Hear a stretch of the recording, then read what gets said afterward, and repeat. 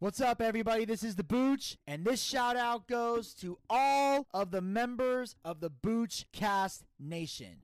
On behalf of the entire team and all of my affiliates, I would like to take this opportunity to thank you guys so much from the bottom of our hearts for your continued support of the Boochcast. Whether it's wrestling recaps, interviews, politics, variety shows, movie reviews, whatever episodes we come out with, you guys listen, you guys tune in, and you show your support. And it means the world to us. And we're going to commence with this latest episode in just a moment. But I want to take this opportunity right now to let you guys know something really huge that is going on in the world of the Booch. I am now officially on Cameo. That's right, the Cameo. The same Cameo where celebrities go and give personal shout-out videos for all their fans. And I'm here to let you guys know that for the affordable price of just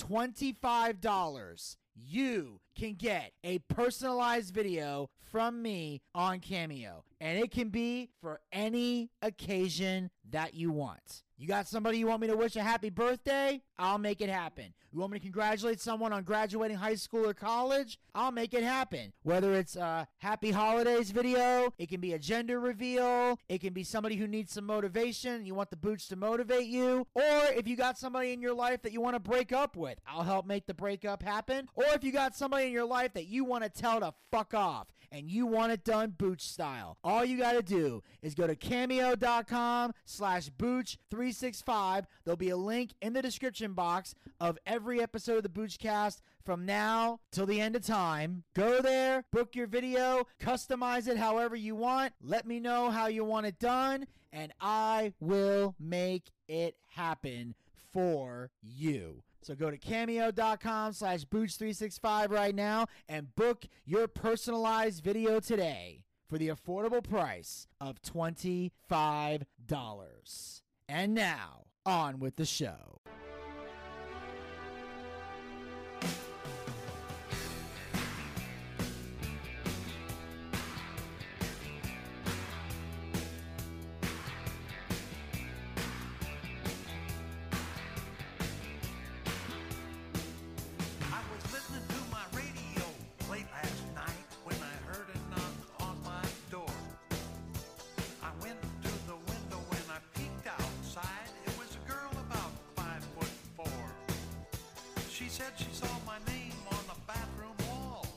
So she thought she'd give me a try. I unlocked the door and invited her in. It was then I realized she had Barbra Streisand's nose. She had Barbra Streisand's nose. Liberace smile that drives men wild. And Barbra Streisand's nose. She had Brooke Shields' hair. You should have been there. Boy, was I surprised.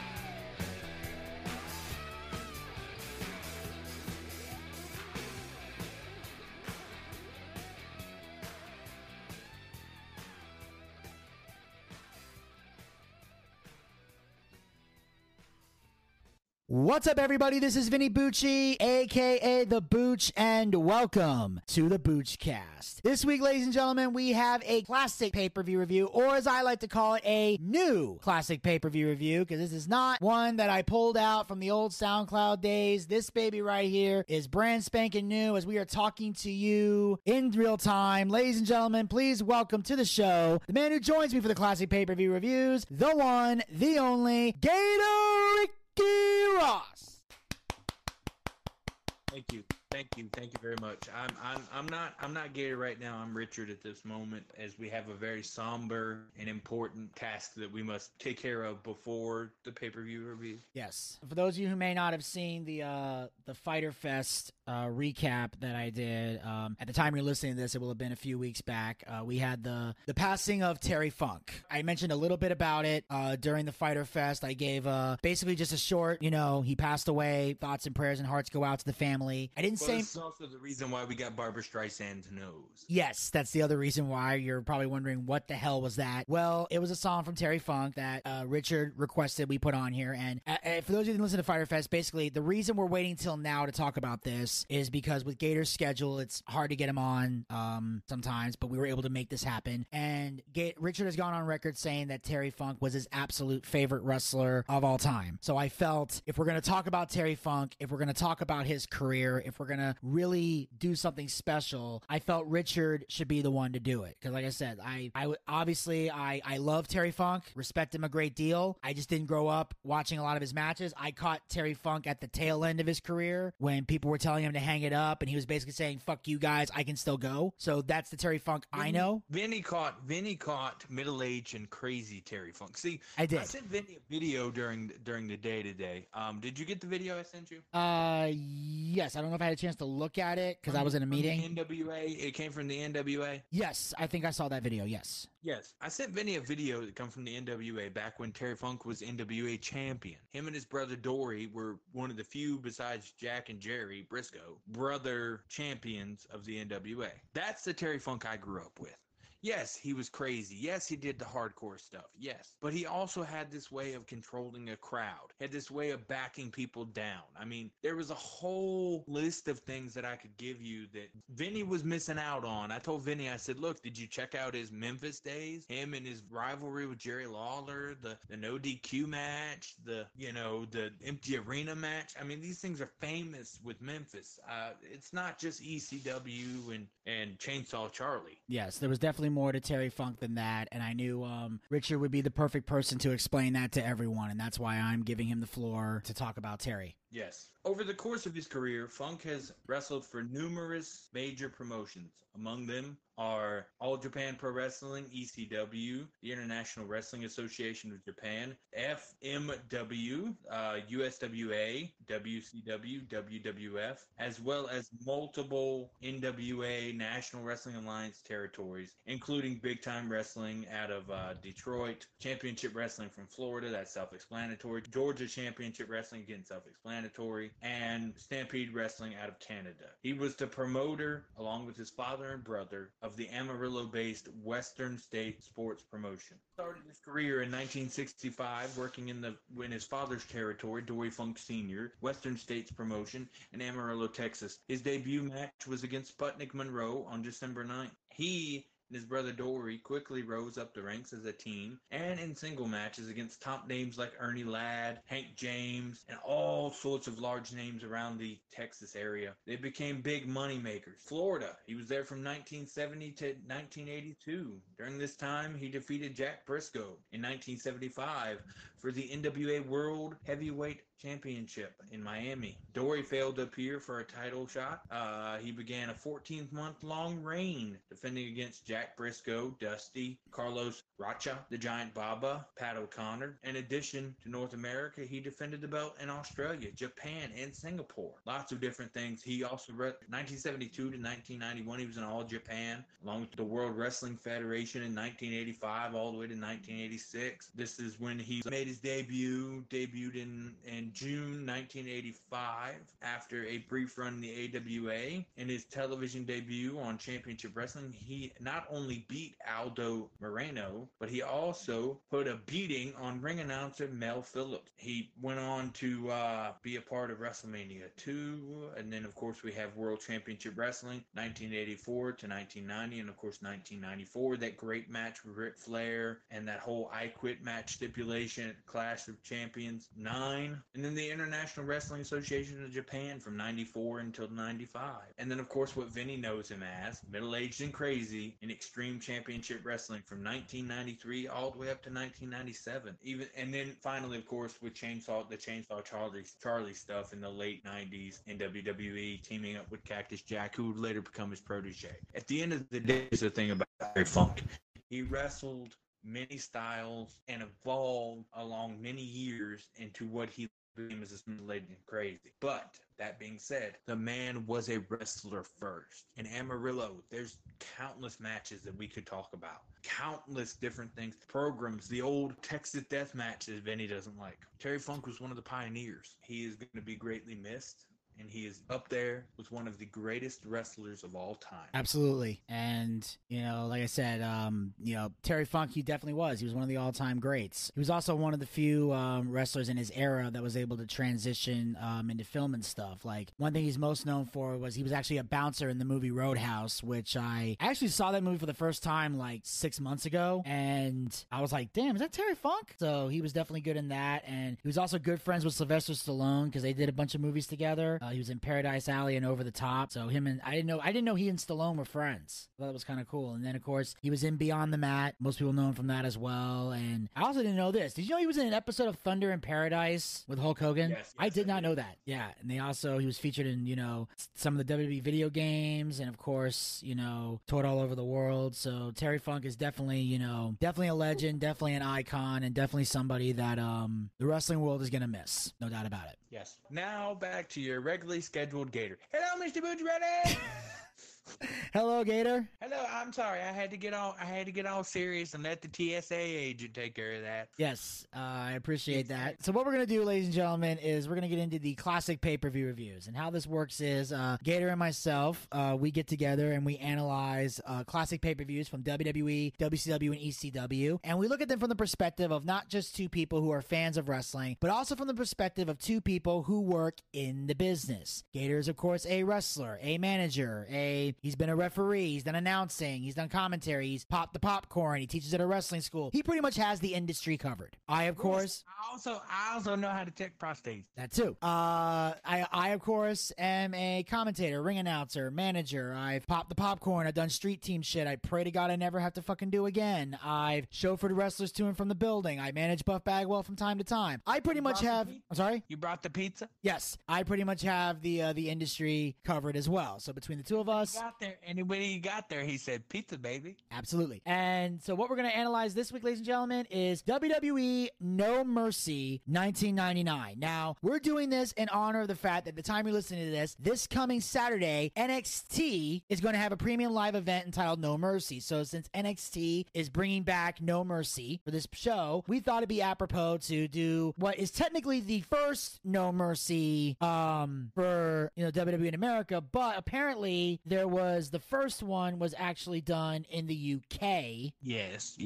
And then they brought one to the States. And it took place on October 17th, 1999 at the Gund Arena in Cleveland, Ohio. And the previous one was held exclusively for the United Kingdom, and it was held in May. It was moved to the United States and established No Mercy as an annual pay-per-view until 2008. There was 18,742 people in attendance. We have on commentary, of course, the traditional team, Jim Ross and Jerry Lawler. The Spanish commentators, as always, are Carlos Cabrera and Hugo Savinovich, sorry.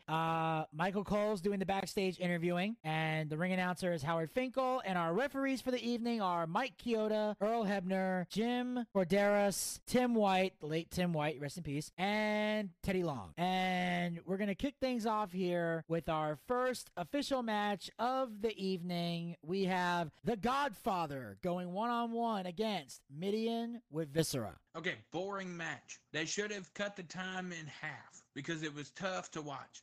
Putting on an opening match that's more exciting would have been smarter than this matchup between two bigger guys. Midian got no reaction, while at least Godfather got the crowd into it with his pre-match promo. Godfather got the win and danced with the hoes. So then referee Tim White, the late Tim White, God bless, danced with the hoes as well, and that was funny. Yes, it was very entertaining. And of course, the Godfather, his promo, he basically comes out and goes, "It's time once again for everybody to come aboard the," and the crowd yells, "Ho train." He goes, "Hey, I know I ain't the only one. Is there any pimps up in this house?" And the crowd goes crazy. He goes, "You already know that the Godfather be smoking worldwide, man. I want you to roll a fatty for this pimp daddy. Light that blunt up and say, pimpin' ain't easy." Because the crowd wasn't yelling it with him yet. So I think this is where Godfather had to teach the audience to say, light one up and say, pimpin' ain't easy. So he was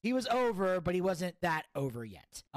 Midian comes out with Viscera, and then Midian gets down on all fours. So Godfather, I love this part. He gets down on all fours. And all of a sudden, the Godfather gets serious. And this is the thing I love about the Godfather is he has the playful gimmick. He plays to the crowd. He's a player. He's a pimp. He's fun. But whenever he gets serious, his demeanor changes. His attitude changes. And the crowd is just like, oh shit. So he goes, I'ma get down so I make sure you understand me. Now it seems like I ain't got no farm animals. You don't want no hoes. So I'm just gonna kick your ass. Loved it. That to me was a solid promo. I love that. And now again, the match was, you know, like I said, not a great opener as Gator pointed out. Although I did notice, you know, at one point, Godfather shoots him off, goes for the hoe train. Viscera grabs one of the hoes and Godfather gets distracted, allowing Midian to knock him over the top rope. I thought that was a great distraction. I like the fact that Viscera took advantage of the hose to allow Godfather to get there. I thought that was great distraction. I thought it was great psychology for the opening of that match. Although at one point, Midian slams Godfather on the barricade, and Gator, I want you to take on this. It looked like he missed completely. Was that a botch? He overshot it, but yeah. Yeah, because I was like, what the fuck, dude? That was a horrible slam. And then Viscera slams him into the ring apron while Midian distracts the ref. Great psychology. Viscera then hits a right hand while Midian distracts the ref. This was happening way too many times in the match. I'm like, and it goes back to something Gator and I always talk about before.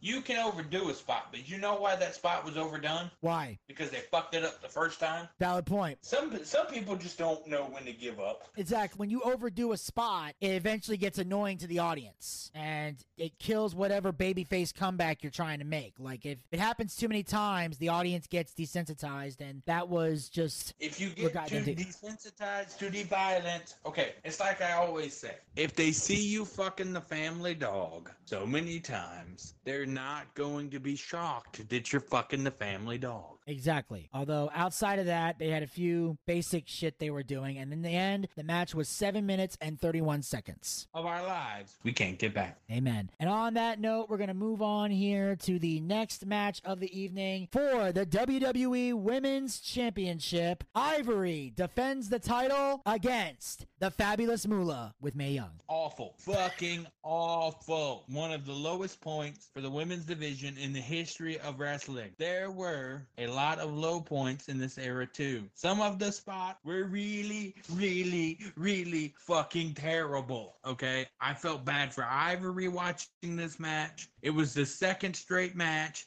that ended with a roll-up of death. The Fabulous Moolah was handed the women's title, and the fans cheered for it at least briefly. And that is why this match is tonight. Fuck this shit!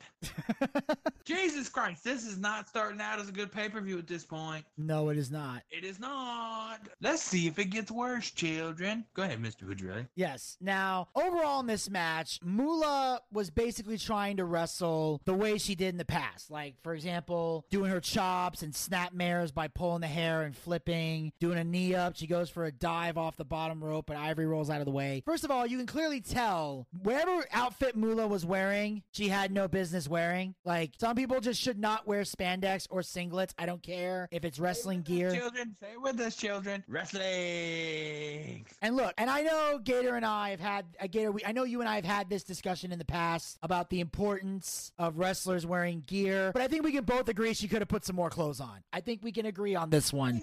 There are better gear that she could have wore. Yes. Yes, I think we can agree though. I mean, she didn't wear no goddamn pajamas. No, but I think she could have used, which is good because if you wear pajamas in a wrestling ring, you deserve to be sodomized by the family cat. Yes, but I think if she wore pajamas, it's hilarious to me because it would be a Chinese girl getting sodomized by a cat. Karma. That's what that is. So that's called karma. That's also called, that's also called what? Yin and yang. Everything comes around as it goes around. You got eaten, now eat you. Yes, and all of a sudden, at one point in the match, Ivory hits a suicide dive on Moolah that was sloppy and god fucking awful. Like, it was not her fault. Oh, I gotta hear this because that was a horrible fucking suicide dive. It was not her fault. She tried to lessen the impact on Moolah, so she didn't give it everything she could have. She tried to lessen the impact on Moolah. That was It is her fault, but it's not her fault at the same time. She was trying to protect the elderly. Okay, so so even though she botched it, she had good intentions behind the botch. Is what you're saying? I mean, it's not even a botch. She purposefully lightened up. Fair.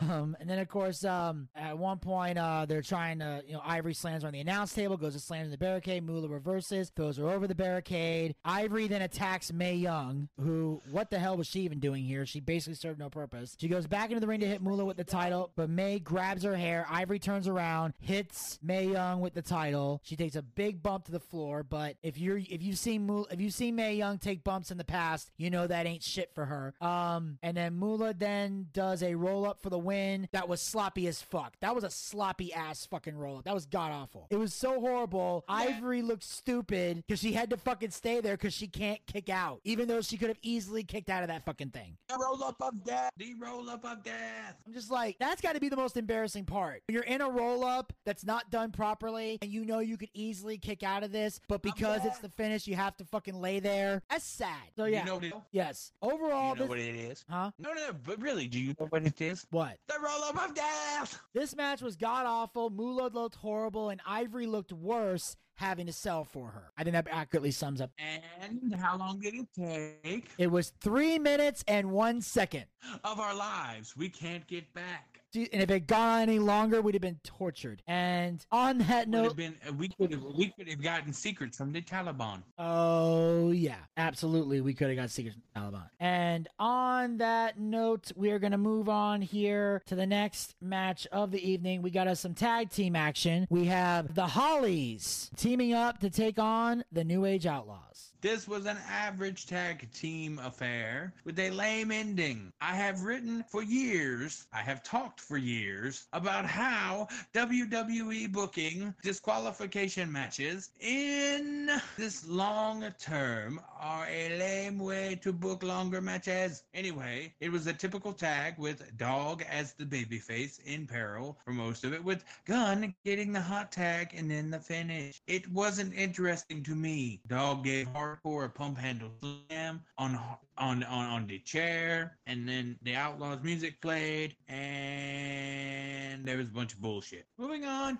Yes, so obviously the New Age Outlaws come out and they do their thing. It's the, oh, you didn't know? Yo ass better call somebody. And they're like, Cleveland, you damn right. You see, it's me. It's that D-O-double-G. Riding once again with that B-A-double-D. Then they get in the ring and Road Dogg is like, cut the music. And he goes, welcome to the Dog House, where the New Age Outlaws always like to kick that shiznit doggy style. And I still remember saying that as a kid and not knowing what doggy style was. Fucking hilarious. And now... Oh, now it's hilarious. I love it. But I'm just saying, we used to get in trouble because we didn't know why we were getting angry, why we were getting yelled at by our parents for saying doggy style. Now then, just for fun, let's see if we can't make a little noise up in the gun. Ladies and gentlemen, boys and girls, children of all ages, D-Generation X proudly brings to you its former WWF Tag Team Champions of the World, the Road Dogg Jesse James, the Badass Billy Gunn, the New Age Outlaws. Billy gets the mic and says, and of course, if you're not down with that that. We got 2 words for you. And the crowd yells, suck it. Most entertaining part of the whole match. Like I said, basic tag team match, although there were some moments good and bad. At one point, Crash got had a chin lock locked in and positioned his body between Road Dogg and Billy Gunn, which I thought was great psychology, and you don't see that often, where, you got a submission hold on somebody, but you turn your body so that you're in between the 2 guys so he can't reach for the tag. Most people just lock in the submission where he can clearly drag over. So I like the positioning of his body. It's ring awareness, it's psychology, and it shows that you're actively trying to win a match. At one point, he hits a scoop slam and goes up top. He comes down and Dog gets the boot up, but it looks like Hardcore jumped right into it, so it looked stupid to me, which I always hated those spots. Like when they dive off and the guy puts the boot up, because you can tell when they're jumping, it looks like they're jumping right into the boot. Like they're not actively trying to splash. So I always thought that was stupid. I hated those spots. Then at one point, Billy gets the hot tag, comes like a house fire to take out the Hollies. Crash got tagged in too. Hardcore slides in a chair. Billy hits a famous to Crash onto the chair and they get DQ'd. Normally, I'm not a big fan of DQ finishes, but I thought that was a brilliant finish. I like the fact that they slid the chair in to get the DQ because it was a way of outsmarting everybody. It's like, okay, if Billy hits this famouser, we're going to lose. So I'm going to sacrifice, Crash for the sake of the win. And whether or not this leads to something else, I have no idea. I'm sure we'll find out if we ever get to the next pay-per-view. Survivor Series 99 at some point down the road. We'll find out. But either way, overall, great tag team match. Love the back and forth. Both these guys are, veterans of the game. And now, even though this was a basic tag team match, compared to the crazy shit you see in tag team wrestling today, I can actually love and appreciate it because both teams worked beautifully. Both teams had amazing chemistry with each other, and they both understood the concept of tag team wrestling. And like I said, aside from one stupid spot, the match was well done. That match, ladies and gentlemen, was 10 minutes and 11 seconds. And of Zachary Scott's life that he can't get back because he drinks. Yeah, absolutely. And on that note, ladies and gentlemen, we are going to move on here to the next match of the evening. Oh boy, here it comes. We have something interesting here, ladies and gentlemen. We have a good housekeeping match for the WWE Intercontinental title. Jeff Jarrett with Miss Kitty defends the title against China. This is a garbage brawl. I say garbage because they use a lot of weapons and they don't really have a traditional match. While they barely did wrestling moves, it was more about using the weapons, leading to a lot of comedy bullshit. The tongs to the groin were the crowd pleaser, though everybody loves a good tongs to the groin. It was a big moment for China, and I think a lot of her fans were genuinely happy for her. Because apparently, weed is legal wherever this place is. China celebrates as the first ever women intercontinental champion. Miss Kitty left with China, and my life is now in shambles. Well, the show was in Cleveland, Ohio, and I don't think weed was legal in 1999 there or anywhere else. Yeah, but there was a lot of people that did it, so... Oh, absolutely. And if I remember correctly, I think this was the match where Jeff Jarrett was leaving, so he was able to get a major percentage of the gate in exchange for dropping the Intercontinental title to China. Drugs. Yes, I believe I heard that. Like, this was Jarrett's last night before he jumped ship to WCW. Say with me, children, cocaine is a hell of a drug. It is a hell of a drug, and he must have needed a lot of it to get that much money out of Vince. But I will say this. They had kitchen appliances and homemaker items surrounding the ring. And I will say what I like about the match is that it was different from other It didn't feel like, okay, this is going to be a hardcore match, especially when you have a no-holds-barred match in the main event. The fact that they were using kitchen appliances and homemaker items at least made it different from the no-holds-barred match we would see later in the night. So I at least appreciate the creativity and the fact that we didn't see the same shit in every no DQ match like you see in modern day wrestling. So I will give them an A for creativity. As far as I saw, at one point I saw China pulls Jarrett out of the ring, slams him onto the barricade, does it right, unlike Midian who botched his barricade slam earlier in the night. So at least China had her shit together. She then grabs a trash can, clocks him in the head with it. Jarrett rolls out of the ring. She hits him with a stick of salami, or it was a sausage. We can't tell. Did you tell if it was salami or sausage? Who gives a fuck? This was terrible. I'm just saying, I couldn't tell which one it was. No. This needs no more time. This was bad. Yeah, I'm just saying they had a frying pan, a toilet seat lid. This was no. Say it with Uncle Gator. This was bad. I'm still reviewing it. There was You said it was bad. Now it's bad. So yeah. it's bad. A banana was shoved down his throat at one point. Of course, Attitude Era. There were trash can lids, and at one point... Innuendo. And while they're on the floor, at one point, Jericho goes for a cover after China goes through a table for a 2 count. So now we know it's Falls Count Anywhere. Because I didn't recall that being in the stipulation. So it's like, okay, you've now taught the audience this is Falls Count Anywhere because she's going for a pinfall outside the ring. Would have been nice to know that going in.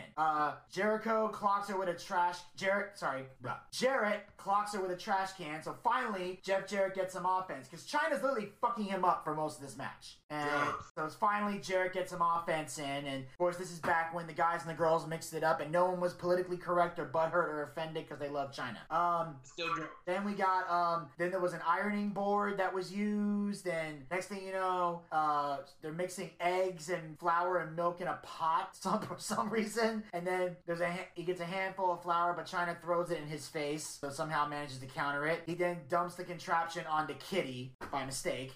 Jarrett then attacks from behind, locks in the figure 4. She struggles, but she finally makes it to the ropes. And this was great psychology right here on the part of Chyna. But even though it was great psychology, I'm confused as to why. Why are there rope breaks in a no DQ match? Someone want to explain this to me? I noticed with no DQ matches, they seem to cherry pick the rope breaks, which I think is fucking stupid. It's either there's rope breaks or there's not. Let's pick one and fucking stick with it, ladies and gentlemen. So that pissed me off. But that's through no fault of the talent. It's the fault of whoever came up with the idea for this match. Probably Russo. Chyna then hits him with the kitchen...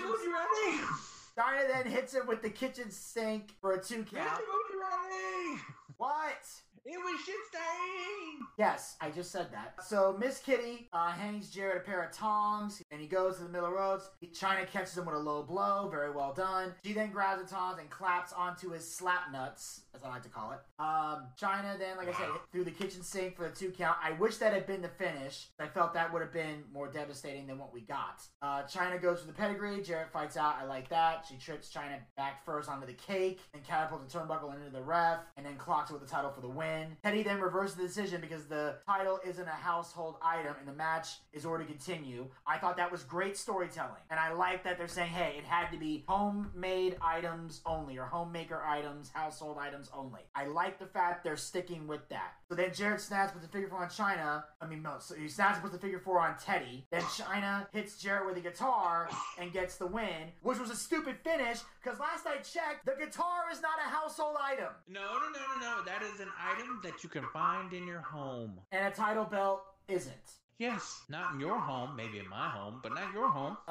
Yeah, there's one in my home. Have you not seen our YouTube videos? That you have not paid thousands of dollars with and or did not win. First of all, I didn't pay thousands of dollars for that belt. I bought it for $250. Exactly. So it's a fake. It's okay. It's a replica, jackass, and we never say the F word. It still don't count. It still does not count. Hey, we do not use the F word, Capron. Fuck you. It was fake. Fuck you, it was fake, okay? I didn't say that in reference to your wrestling. Just for that, you get no hug. So anyway, so Chyna gets the Intercontinental title, and it was an epic moment, and very historic, and one of the main reasons why, even though we're grateful that Chyna went into the Hall of Fame with D-Generation X, she does deserve a solo spot in the future, and we look forward to the day she gets it. And She does. She never deserves a solo spot in the future because she's a woman, and she deserves to go in with the rest of the men. Moving on! That's Gator for you. And that, ladies and gentlemen, was 9 minutes. I think it's great that she won in a good housekeeping match because she was in the kitchen. Technically, yes. But, so it's great. This is the kind of women's wrestling I like, when they're in the kitchen. And yet you said this was bad. Oh, no, it was bad. It was bad.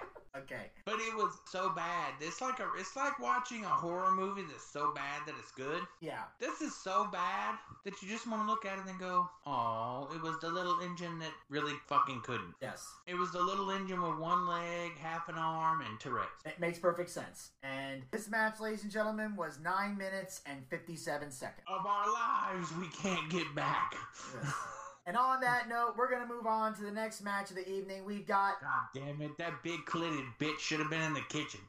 We just established that technically she was. I'm just telling you, she should have been doing my laundry. And I think that's literally the promos Jarrett was cutting leading up to this match. I don't give a fuck. She should have been doing my laundry. She should have been making my food. When Daddy wants a sandwich, Daddy wants a sandwich. So you go make Daddy a sandwich. Gator, have you no respect for the dead? Fuck you. If Daddy wants a sandwich, you go make Daddy a sandwich. Yeah, I'm out there cutting the grass, you pour Daddy some lemonade. It's hot outside. Exactly. You take care of Daddy, and Daddy will take care of you. Ah, I love Anthony Mackie. Say what now? I said I love Anthony Mackie.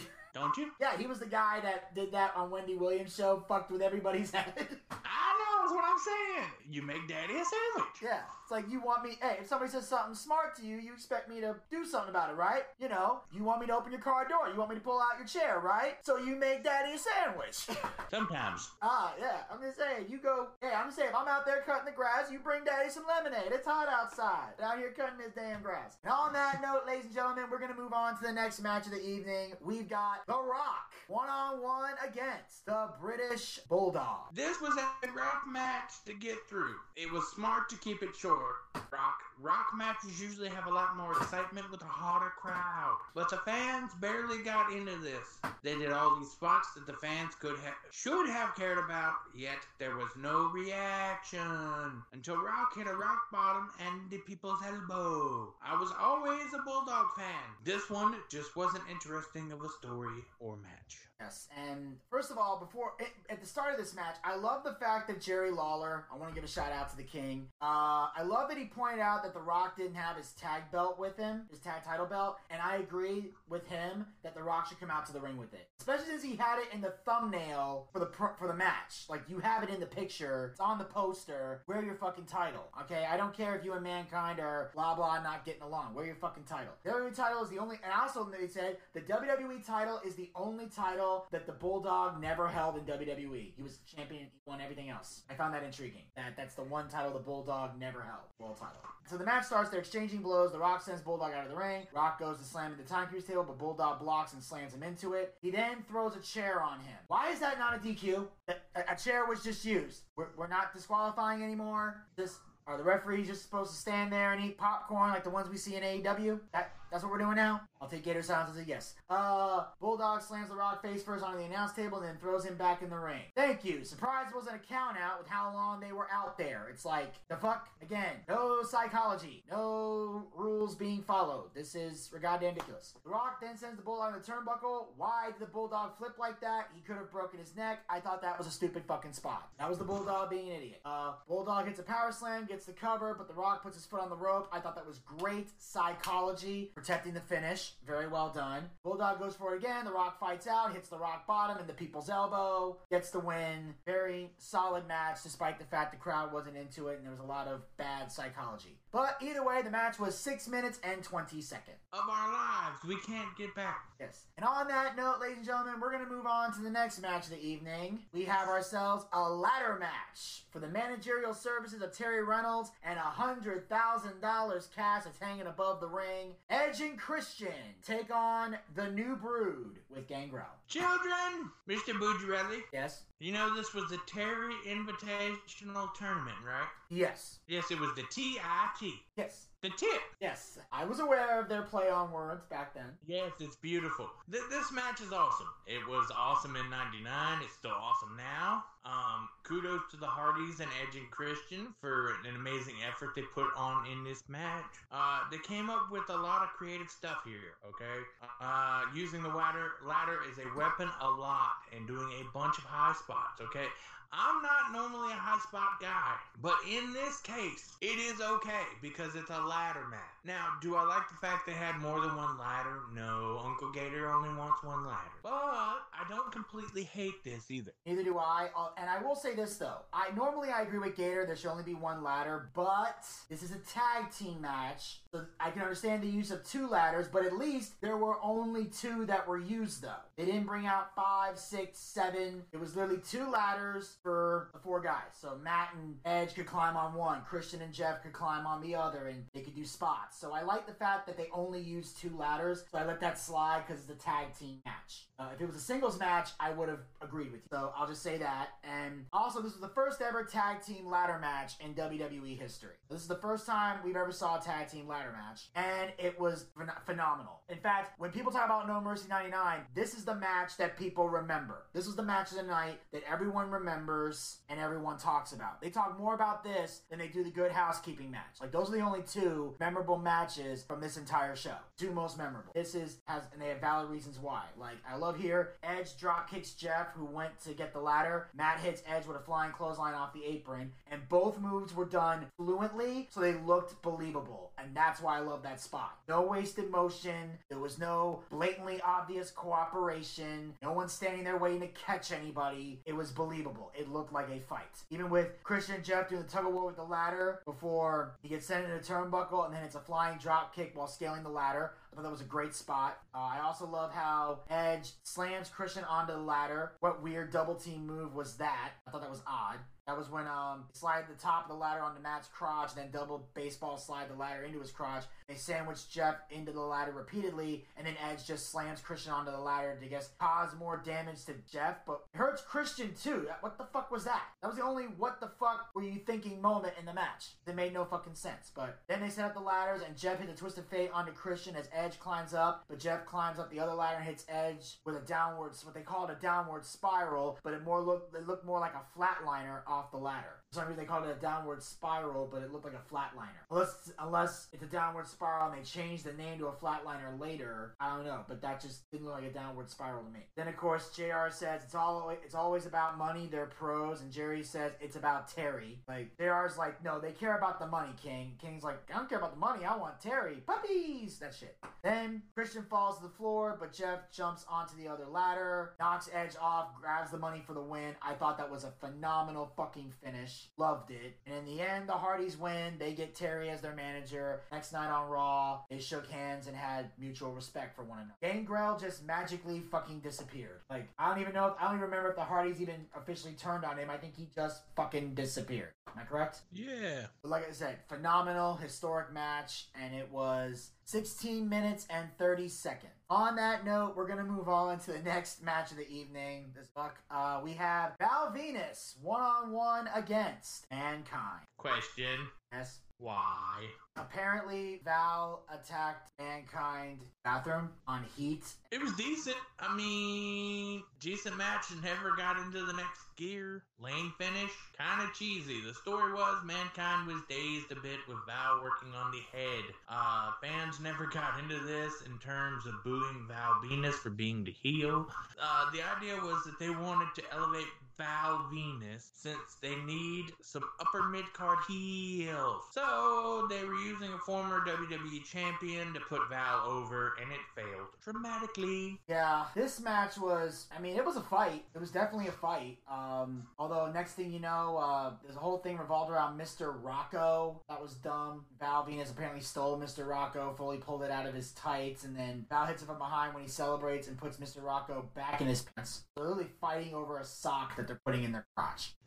Foley then runs out, hits a clothesline, he breaks the count, and then continues. All great psychology to break the count. Like that someone's doing that, not just standing out there and the ref having to pretend he's not counting anymore. Reckless and control. Then at one point he went up top, goes for the money shot, but misses as Foley rolls out of the way. I thought it was a great build of suspense, the way Val, built it up to make it seem like, oh shit, he's gonna hit this to look believable. I loved, although of course we get to the end where Val pulls out Rocco, Foley hits the mandible claw with Sacco, and next thing you know, Foley puts the sock in Val's mouth. Val grabs Foley by the balls. Still can't believe this is a thing. Surprised there's not a disqualification being called. But not only that, this finish was stupid because Foley passes out from the pain, then Val passes out, but he lands on top of Foley, and that's how he gets the win. How the fuck does Foley pass out? Someone want to tell me that? I don't know. Anybody out there had their nuts squeezed to the point where you passed out? Have you not had your nuts squeezed to the point to where you passed out? No, and there's been... Then you don't know.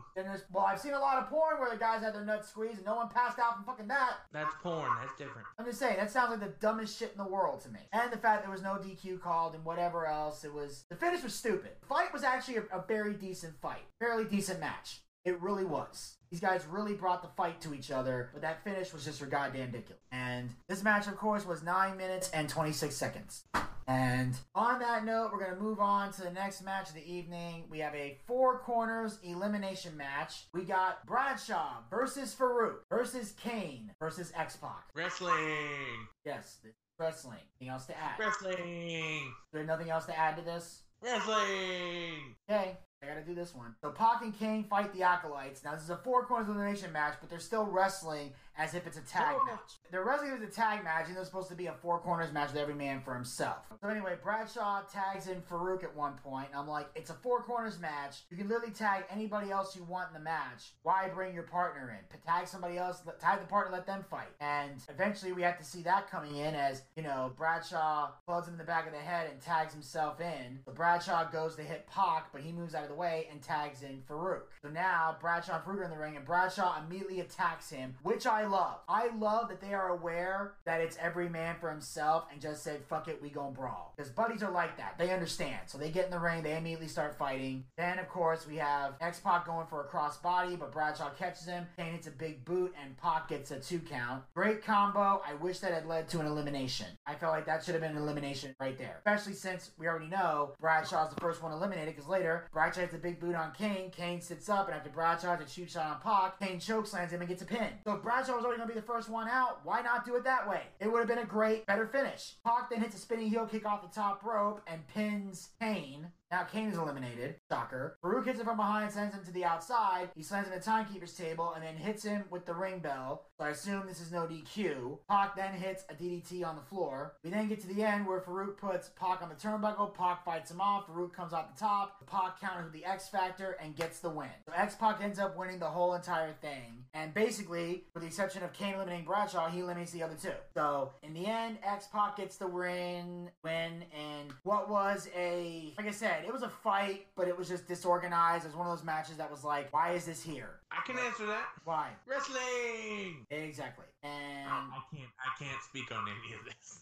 Okay, hopefully Gator will come back, because now we're moving on to the main event of the evening. We have a no-holds-barred match for the WWE title. Triple H defends the title against Stone Cold Steve Austin. Okay, this is a great match, children. Austin was on the offense for most of it. Hunter took a beating, bled like he would do many times in his career in major title matches. It's worth pointing out there was no rest hold, not a chin lock, not a nothing. It was 20 minutes of pure D brawling. Pure D brawling. Triple H winning in a manner like that, where he capitalized on Rock hitting Austin which was perfect for Hunter. It fit his character perfectly. If you want to watch the best Austin Triple H match, check this out. Absolutely. And this, of course, was, like we said before, a very big brawl. Vince takes the sledgehammer from Triple H, who knocks him out. This is the start of the match. Austin then runs up the ramp and slams Triple H in the session table and the side of a camera. Thank God he didn't knock it over, because I usually hate spots like that. I don't like when they throw shit into the camera, because it's like, dude, that camera breaks, you got nothing to capture the rest of the show. So I always thought that was dumb. Later on, Austin and Triple H fight in the crowd around the building. No one else has done this tonight, so it's okay. Like, I'm totally okay with this. Here's the problem. You can't, and I heard JR say this, you need to give the main event enough to work with. 100%, I agree. And because back then they understood that concept, that usually means we're gonna see great shit, But when the main event doesn't have enough to work with, then it looks like they're copying everybody else. So, like I said, this was totally okay. And then I love the part where Austin grabbed a crutch from the fan and attacked Triple H with it. Kind of had an ECW-like vibe to that. Then at one point, Triple H goes for a pedigree, but Austin counters, hits a catapult, hits the referee, and they both go over the barricade. Why the fuck did the ref just stand there? That's why these spots make no sense. If you clearly see somebody going for a catapult, here's a bright idea. Get the fuck out the way. Move, bitch. Get out the way. Get out the way, bitch. Get out the way. Now move. No. Exactly. No, you're right. Exactly. Seriously. What the fuck?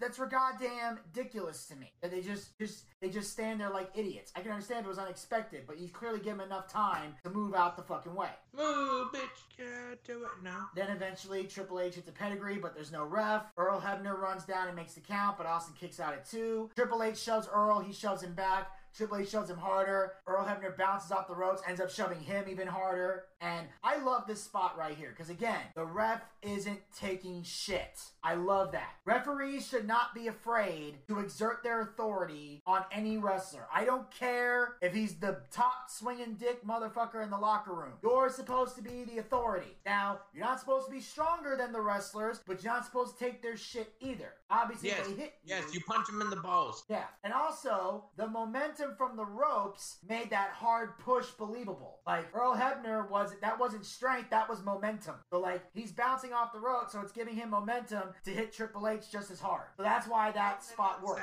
Right in the nutsack. You just punch him right in the nutsack. Yes. Austin then slams Triple H in the announce table and he gets busted open. No one else has bled, and this is a no-holds-barred match, so this is also acceptable. That's why I enjoy this. There was nobody else bled, gave the main event the blood, which was good, and it's a no-holds-barred match, so the bleeding is okay. This is why we're accepting of this, even though normally at times we are not. And then, of course, Triple H chop blocks the injured knee of Austin, which I thought was great psychology, as well as wrapping it around the steel ring post. Again, great psychology here, chopping down the leg. Austin, of course, selling the leg, because that's common sense. Well, so again, there's psychology, there's storytelling. Yes, it's violent, but they're also telling a story, further proving that is fucking doable. You don't see it today, because it's being done by people who don't know what the fuck they're doing. These guys know what the fuck they're doing, even in 1999. Oh yeah, they know what they're doing. You are beautiful on the inside. You are innocent personified. I will drown and sell your coke.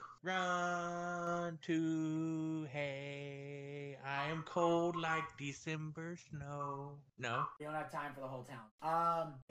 Then they have a tug of war with a chair, and Austin hits him with the chair and then beats the shit out of him with the chair, focusing on the legs. Again, storytelling. I thought that was well done. Triple H hit a low blow to stop it. That's when, of course, The Rock came out with the sledgehammer. Rock with a pedigree. Win. Perfect. Austin snaps, attacks Triple H. He's walking in the back, fights him all over the building. Triple H fights him and then gets in the limit with China, and they drive off, and that is the end of the show. I thought that was a great ending. Yeah, wrestling. So, of course, this is going to lead to other stuff down the road that I'm sure we'll be talking about in the future. Of course, overall, this was WWE No Mercy 99, the first of many. And I like this because it showed that, you don't have to do a lot of crazy, stupid shit to get the crowd over. And it also shows that you can have violent matches or spot matches. And if they're done correctly, they can be believable and entertaining. That's what I love about this pay-per-view. Because there were a few things in here that normally Gator and I hate. Because they were being done by professionals who know how to do it properly. Sparingly. To enjoy them. Huh? Sparingly. And they were done sparingly as well.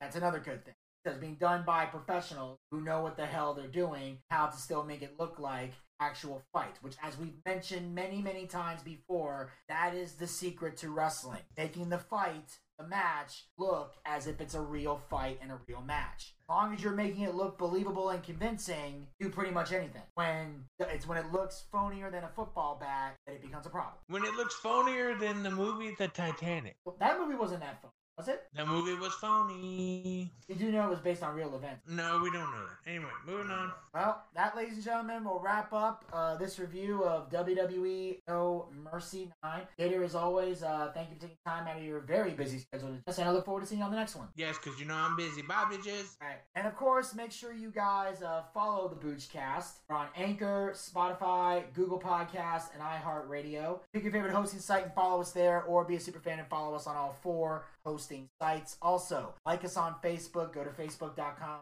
We have archived episodes of the show as well as content. Also, be sure to follow us on Twitter and Instagram at the Boochcast. Get the latest tweet photos and videos. Visit our YouTube channel. Check out all of our YouTube content, and be sure to hit the subscribe button and ring that bell to be notified when future content will be posted. We're still working on Dark Side of the Ring.